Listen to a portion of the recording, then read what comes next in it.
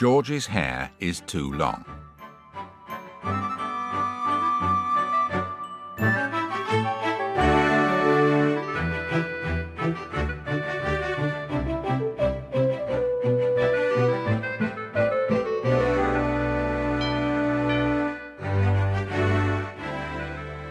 The famous five were strolling along Kirrin Beach on a sunny August day, when Julian suddenly had an idea.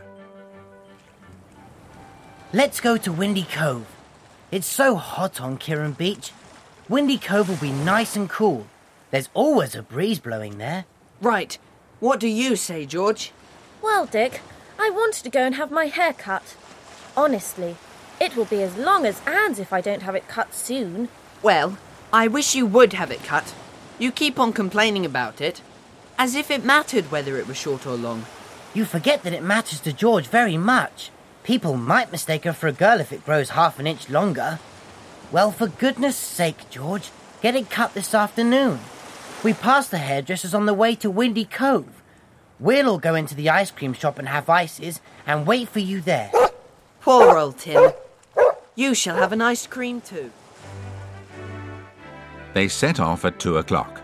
The road to the village was hot and dusty, and Timmy ran with his long pink tongue hanging halfway down his front legs. They came to the village, and George went to the hairdresser's shop, while the others went on with Timmy to the dairy, which sold good, creamy ices. They heard George calling to them and turned. The shop's shut. It's early closing day. Oh, blow. I forgot. Now I can't have my hair cut. Well, never mind. Come and have an ice cream. No, I want to have my hair cut, even if I have to cut it myself. Anybody got a pair of scissors? Of course not.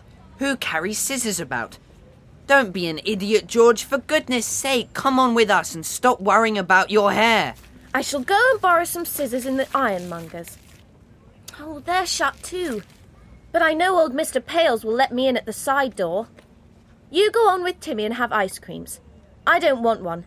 I'll catch you up when I'm ready. What a fathead George is. Once she's made up her mind to do something, nothing will stop her. Not even if it doesn't really matter. While they went to the dairy, George went round to the side door of the ironmonger's shop. Mr. Pales answered her knock. Oh, well, Miss George, what do you want? My shop's shut, as you very well know. I'm just going to catch the bus over to my son's, as I always do on early closing day. I won't keep you more than a minute. I want to borrow a pair of nice sharp scissors, Mr. Pales. Only just for a minute or two. The bus doesn't go for 10 minutes. You've got plenty of time. Oh, well, you always were one for getting your own way. Oh, come along in. I'll show you the drawer where the scissors are kept. But don't you be long now. I must catch that bus. George went down the passage that led to the shop, and the old fellow took her to a drawer at the back. He was just opening it when a small van drew up outside. 2 men got out. George looked up casually and jumped. One of the men was peering through the letterbox on the shop door. What an extraordinary thing to do! George distinctly saw the man's eyes looking through the letterbox into the dark shop. She pulled at Mr. Pale's arm and whispered, Do you see that man peering through the letterbox?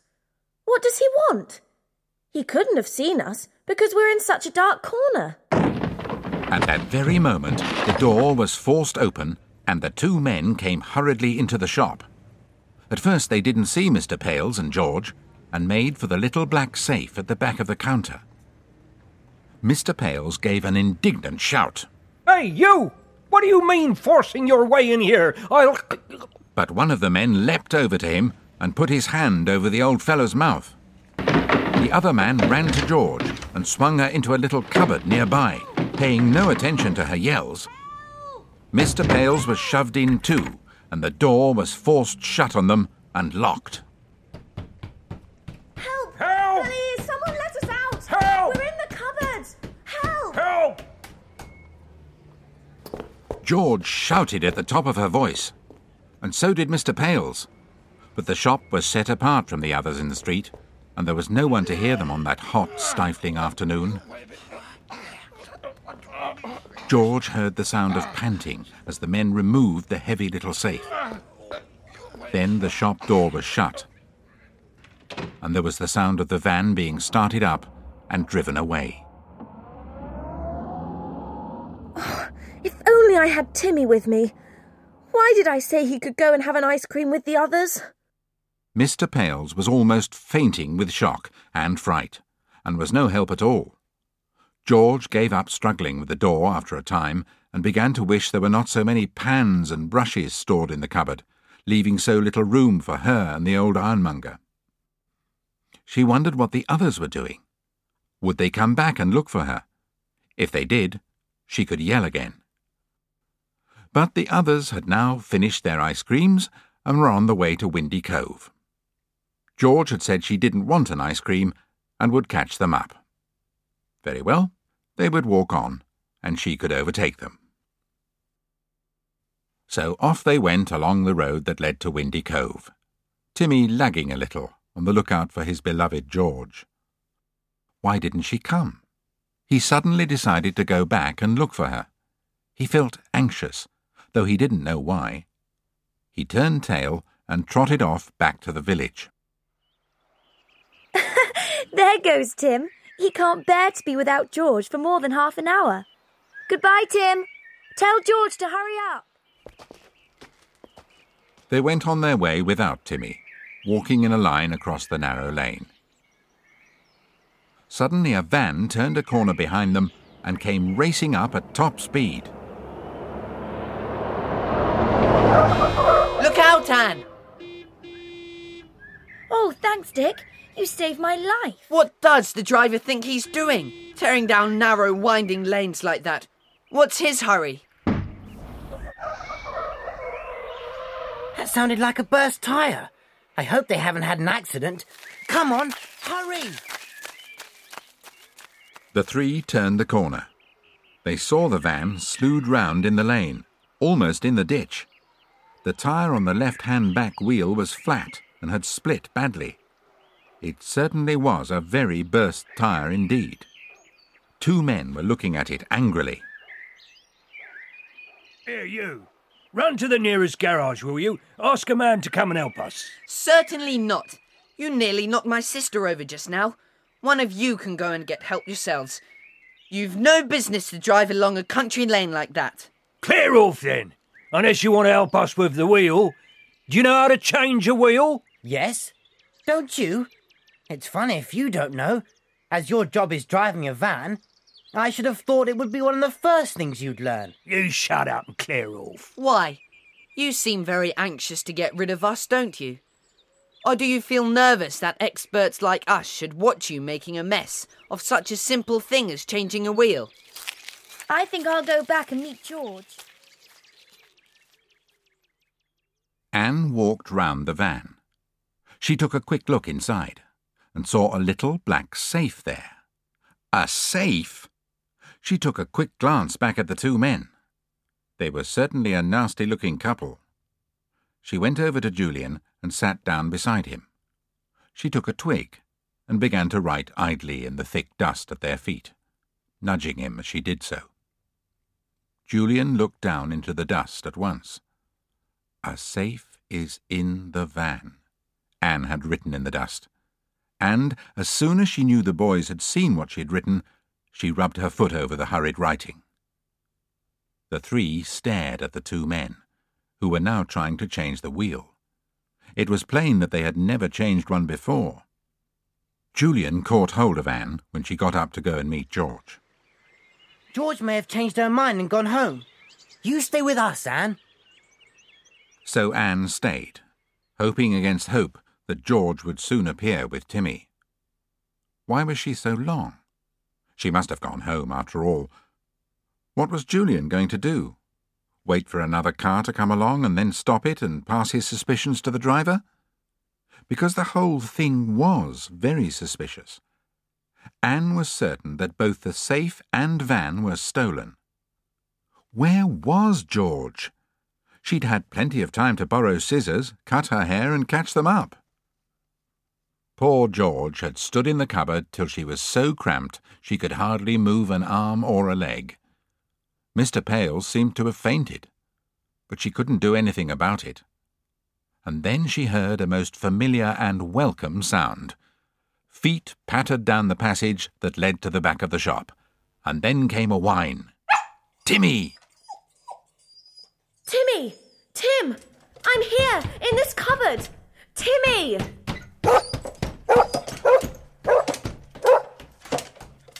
A passer-by heard the barking and stopped in surprise. He pushed open the door, which had been left unlocked by the two thieves, and looked inside. He saw Timmy by the cupboard door. Anyone here?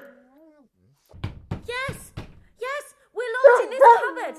Let us out, please! Oh, thank you. Good boy, Timmy. Oh, poor old Mr. Pales. Let me give you a hand. Police! Police! Yeah, I'll send someone for the police and a doctor too.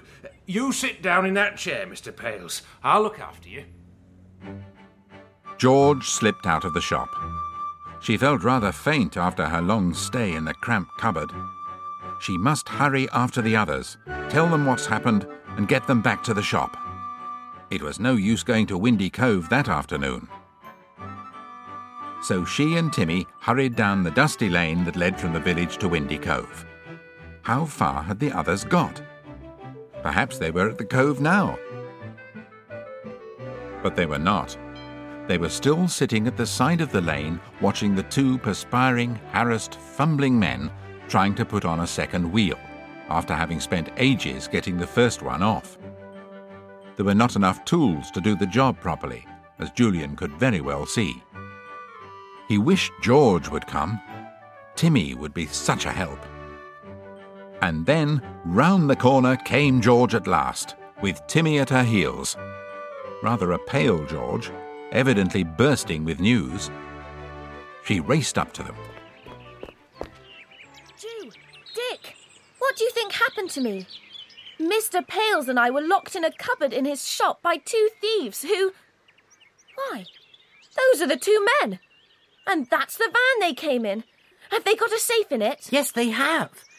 Are you sure you recognise these two men, George? Oh, yes. I'll never forget them as long as I live. Timmy, watch them. Watch them, Timmy. Timmy sprang over to the two men, growling so fiercely and showing all his fine teeth in such a snarl that the two men shrank back terrified. One raised a hand as if to strike Timmy with the tool he held. If you hit him, he'll have you down on the ground at once. Now, what do we do, Julian? These men ought to be handed over to the police. Listen, here comes a car. We can stop it and send a message to the village. A big car came round the corner from the direction of Windy Cove. Julian waved to it to stop. Two men were in it. Julian explained as shortly as he could. One of the men jumped out immediately. Right. You want the police at once. Let's put that wheel on the van and take the two men back to Kirin Village in it. You can drive it, and the boy with the dog can go too. We'll put him in the van with the two men. You others, get into my car, and we'll follow the van back to Kirin and get the police. This all sounded very sane and sensible.